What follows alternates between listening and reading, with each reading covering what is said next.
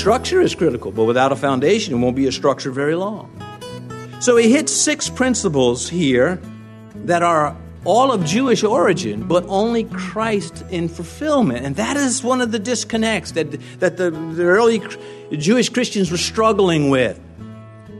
Our faith is built upon the Old Testament, but it is a development and a fulfillment of those things in the Old Testament. And this is where they were getting into trouble.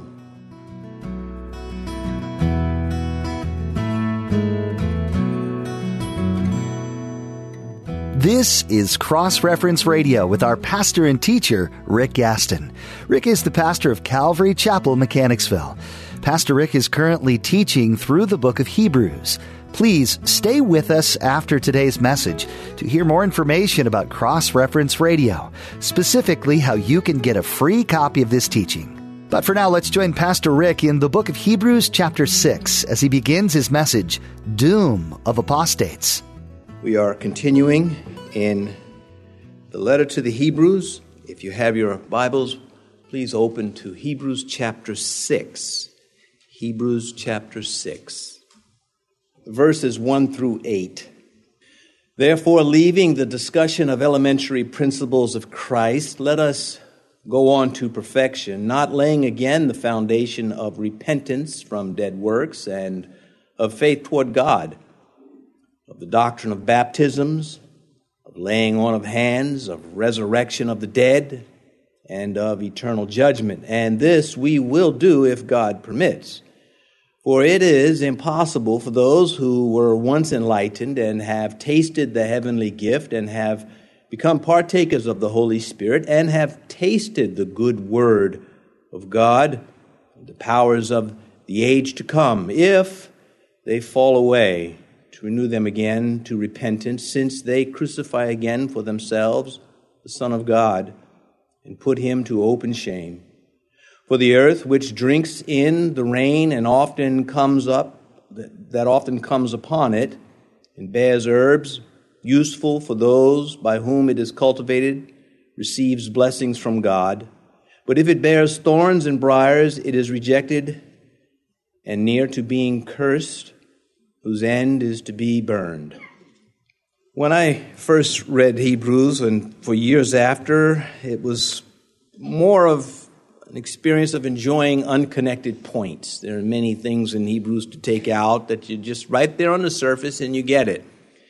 But of course, in the time of study and preparation and reading much about Hebrews, I've come to understand very much, I think, what this letter is all about. And I've been trying to hammer that home every session so far, and I will do so this morning. I warned you that this would be the case, using a pile driver as an example when we first started our study in Hebrews.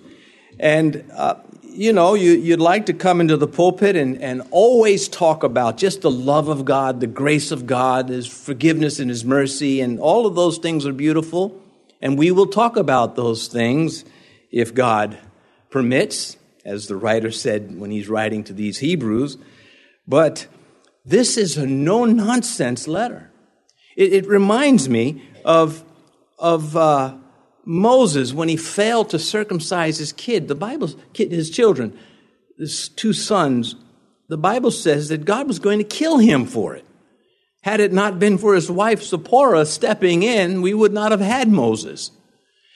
And you read that in Exodus, and you say, but this is serious business. There's a side of God that is so holy and righteous and fierce that we mustn't lose sight of it, and though we enjoy His grace and His friendship.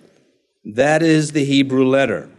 Now, he starts off the first verse, with that therefore. He's connecting it to everything he has just said and what we know to be chapter 5. But he is still speaking to low-interest believers. That is the problem that he is having with these Jewish Christians. And in verses 1 through 12, he is addressing any who have received Christ and may be now in the process of refusing Him. In verses 13 through 20, he will address those faithful believers that will go to their graves loving and wanting Jesus Christ as Lord and Savior. So you have a contrast here in this 6th chapter of those two attitudes found in those exposed to Jesus Christ and the Holy Spirit and the Trinity as we know it. The apostles in the early church, they battled constantly the mingling of Christianity, first with Judaism. That's what Paul's letter to the Galatians is all about. Who has bewitched you, O Galatians? If anybody comes preaching any other Christ, let him be accursed. Just dealing with these Jewish Christians and then Gentile Christians trying to embrace the Old Testament and in a way that it was superior to the New Testament. And this was an ongoing struggle, even in the Roman letter. With the passage of time, as the Gentiles began to be more in number, the majority in the church, then the apostles had to deal with Gnosticism. This is a deep thought, and Jesus really wasn't physical, as a phantom, and all this nonsense. But the Christians were taking it in. They were beginning to mingle it with the faith. And the apostles rose up to deal with this, and thus you have John's writings and his first 3 epistles and his gospel, saying Jesus is God. He came in the flesh, and he is real, and this is not something that you want to play around with. Paul, when he again wrote to the Galatians, he says, a little leaven leavens the whole lump. A little bringing in of contraband, a little mixing in that which Jesus has forbidden with what Jesus has said. You try to do that, and that will spread through the church. It is a toleration of evil. It is a toleration of that which Christ has forbade. And if you do it, you're messing with your own salvation and others, because you're sharing this junk. You're putting up this posture as though we're a church. We follow Jesus Christ and Buddha and this one and that one and anybody else. The apostles, they didn't play around with that stuff. They hit it, and that's what we're getting in this Hebrew lesson, this Hebrew letter, these vital lessons. Satan is always trying to pour into our faith that which does not belong, and there is never a shortage of Christians who are welcoming him in doing it, because he doesn't come in wearing his Satan hat. He comes in dressed like one of those in the congregation. He speaks to Christianese, and he mingles in the crowd. And the next thing you know, the pastors are slamming that kind of an attitude, and people are protesting. What could be wrong with this? Well, here, read it. It's right here. Here's what's wrong with it. Too many to itemize. Well, let's get rolling, unless we can't finish this section. Verse 1, therefore, leaving the discussion of the elementary principles of Christ, let us go on to perfection, not laying again the foundation of repentance from dead works and the faith toward God. Now, these, again, in this group were those who just refused to grow. They wanted to cling to a counterculture we know as Judaism. It's the Old Testament without Christ. And they wanted to hold that and also mix it in. And so we're going back to chapter 5, where it all began, because it was an abrupt change. He turns to this behavior in them, and he says in verse 12 of Hebrews 5, if you have your Bibles, please look down at that. For though by this time you ought to be teachers, you need someone to teach you again the first principles of the oracles of God. And you have come to need milk and not solid food. So he's not playing now. He's gotten very serious with them. He's going to go back to other stuff, but throughout this letter, he is going to slam it. Total intolerance for error being mixed in. Now, this is a little different, but not too much, from the Christians in Corinth. You see, here they're mingling two different religions that are irreconcilable. But in Corinth, they were not growing because they were too carnal. They were too unlike Christ. They were just behaving as though they weren't Christians while they carried out Christianity. You say, does that happen? Of course it does. We know that. If you look at the Revelation chapter, the second and third chapters, it's all about Jesus dealing with the church. The problems in the church. Except for two of the churches, they were all in trouble. 1 Corinthians 3, and I, brethren, could not speak to you as to spiritual people, but as to carnal. He's coming up into the pulpit. He says, I can't talk to you people like Christians. You're too messed up. That's pretty intense. Of course, that's me helping it along, but that is essentially what he is saying. He continues, he's not done. He says, but as to babies, I fed you with milk and not with solid food, for until now you were not able to receive it, and even now you are still not able, for you are carnal. For where there are envy, strife, and divisions among you, are you not carnal, behaving like mere men? You don't even act like Christians. You act like you're still lost in your sins. And then you want to come play church. So, we understand, going into this, that these apostles were not fooling around. They weren't then, and the Holy Spirit who ministered through them is not fooling around this very moment. We're going to get a heavy dose of that this morning. Well, let's just receive what it has to say and not miss the importance of this introduction to this 6th chapter, first paragraph that I've just given. He says in this first verse, leaving the discussion of the elementary principles of Christ, he's saying we want to get you past the ABCs of Christianity. We want to move you deeper into the faith so that you can be more effective for Christ and in your own life. He's nudging them beyond pop sermons. Preach what I like to hear. Don't make me uncomfortable. I did not come to church to be uncomfortable with what is being said. Well, if you want to not be uncomfortable with what is being said, two things. Don't come to a church that preaches the word, and don't read your Bible. And you can be as comfortable as you want. And this is just the way it is. I don't write this. I wish I could write like this, but I cannot. But I can preach it, and so can you. You can say, well, I can't create a document like the Hebrews or Romans or even Jude, but I can preach it in love, always in love. And the writer he's loving them. That's why he's writing to them. Because they don't like it doesn't mean he doesn't love them. It's one of the early lessons of parenting, is it not? You're going to have to do things to your children or withhold things from them that they don't like, but because you love them and you understand you are forming a human being. And to be popular with your kids when they are doing things that are wrong is not a good idea. He says, let us go on to perfection.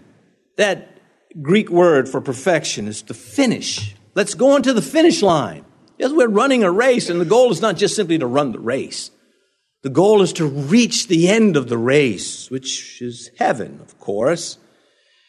And his appeal is based on the superiority of Christ over everything else. Today, we don't meet many Christians in this part of the country or the world that are trying to mingle Judaism with our faith, but we meet people who are mixing everything else.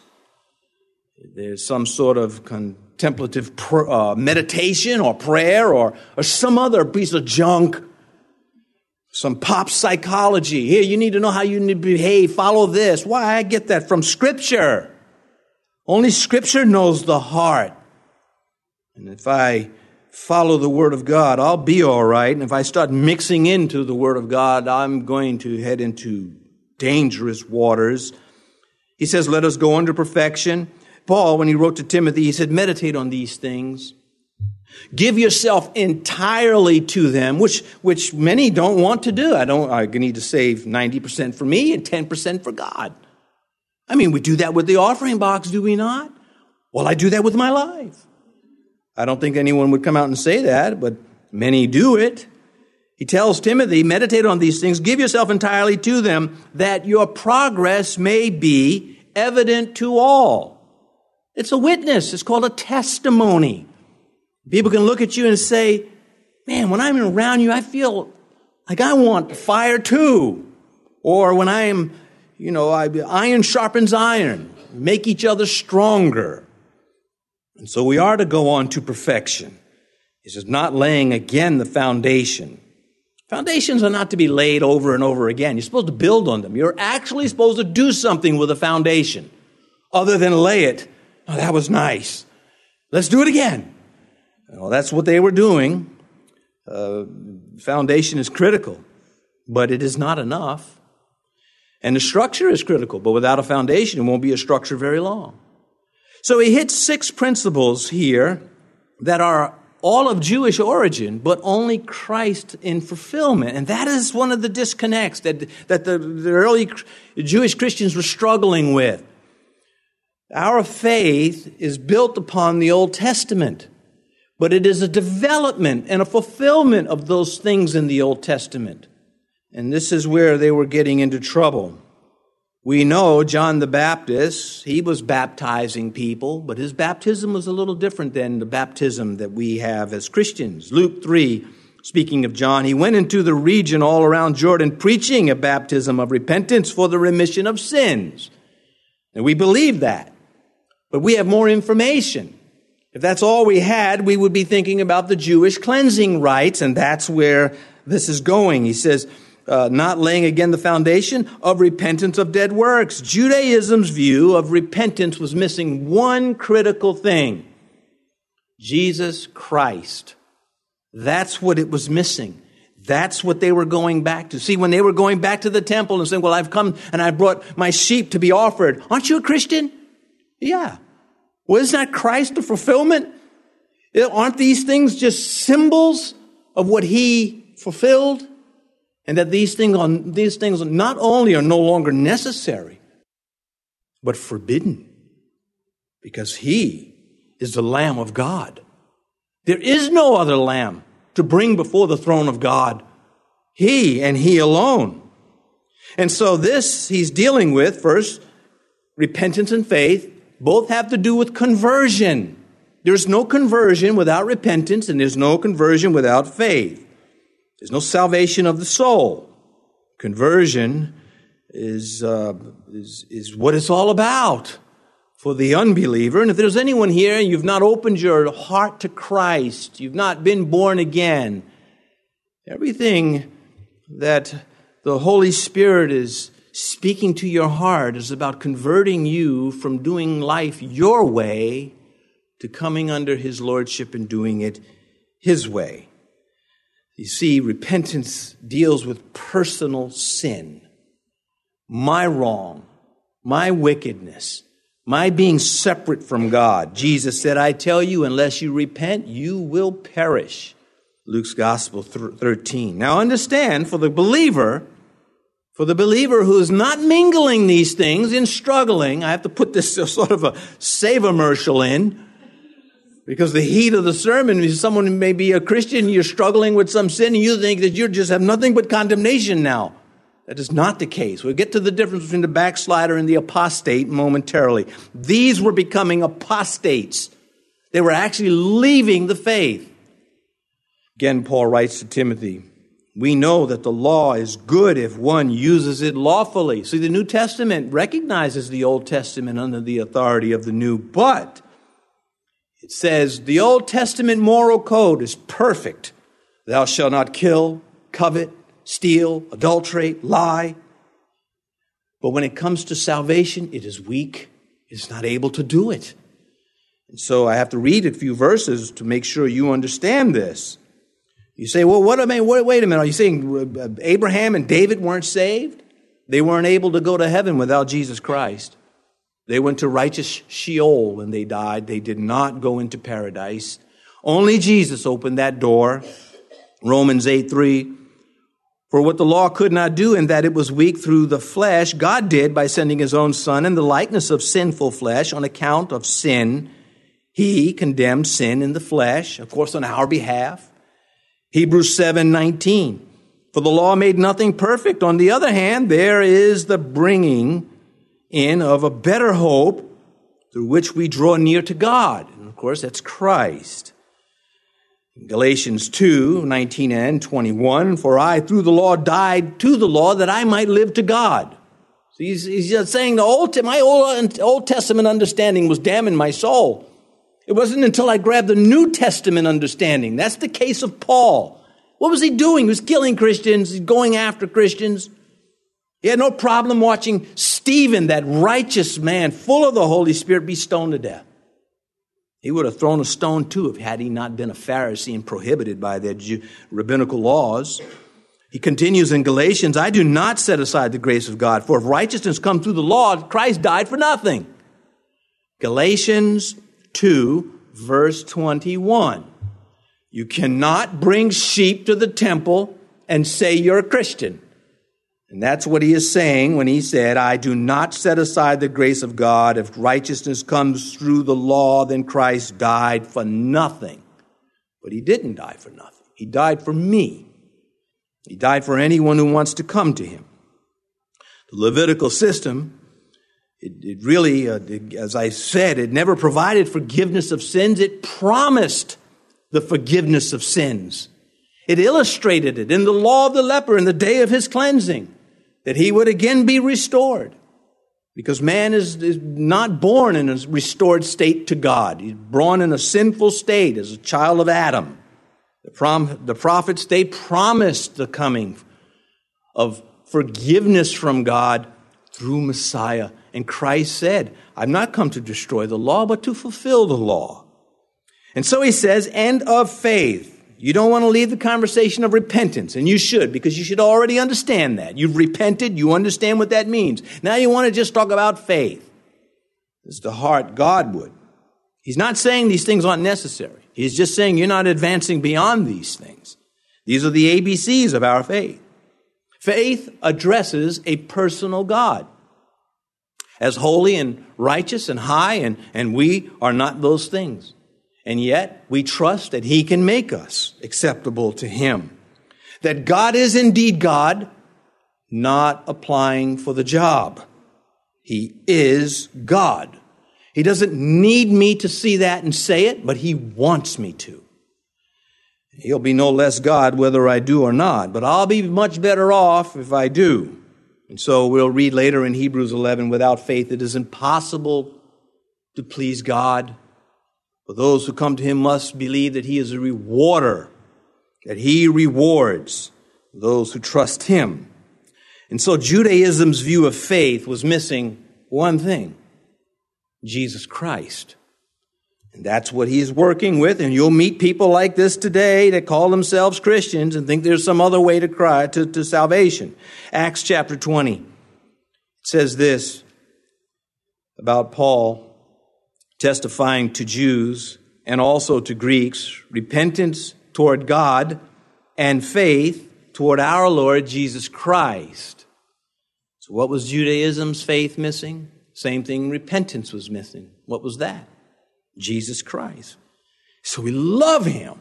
We absolutely love him. When we sing of his love and his mercy and his holiness, we are moved emotionally, and rightfully so. And the best has not yet come. There will be a day in heaven when we will stand clean, cleansed forever. Never again in jeopardy of anything harmful. And we will sing, sing, sing. There used to be a prison named Sing Sing. This is a different one. Not a prison, sing. Verse 2. Of the doctrine of baptisms, of laying on of hands, of resurrection of the dead, and of eternal judgment. So he's saying, I know you want to just keep talking about this stuff, but there's more to the faith than this. This doctrine of baptisms, ceremonial washing with water, the Jews were big on that. That's why one of the reasons they were so receptive to John. God in his wisdom used John to do this, to open the door for Messiah. That's why John is known as the forerunner of Messiah. One of the reasons why. Baptisms here is plural, not singular. It's not my baptism, it's the washing, the immersings with an S. Because it is talking about the Levitical system of ceremonial washings. The rites of cleansings. And they incorporated this into everything. By the time the rabbis were doing it, every house had a little mikvah, a little tub just for this purpose. You've been listening to Cross Reference Radio, the daily radio ministry of Pastor Rick Gaston of Calvary Chapel in Mechanicsville, Virginia. As we mentioned at the beginning of today's broadcast, today's teaching is available free of charge at our website. Simply log on to crossreferenceradio.com. That's crossreferenceradio.com. We'd also like to encourage you to subscribe to the Cross Reference Radio podcast. Subscribing ensures that you stay current with all the latest teachings from Pastor Rick. You can subscribe at crossreferenceradio.com or simply search for Cross Reference Radio in your favorite podcast app. Tune in next time as Pastor Rick continues teaching through the book of Hebrews right here on Cross Reference Radio.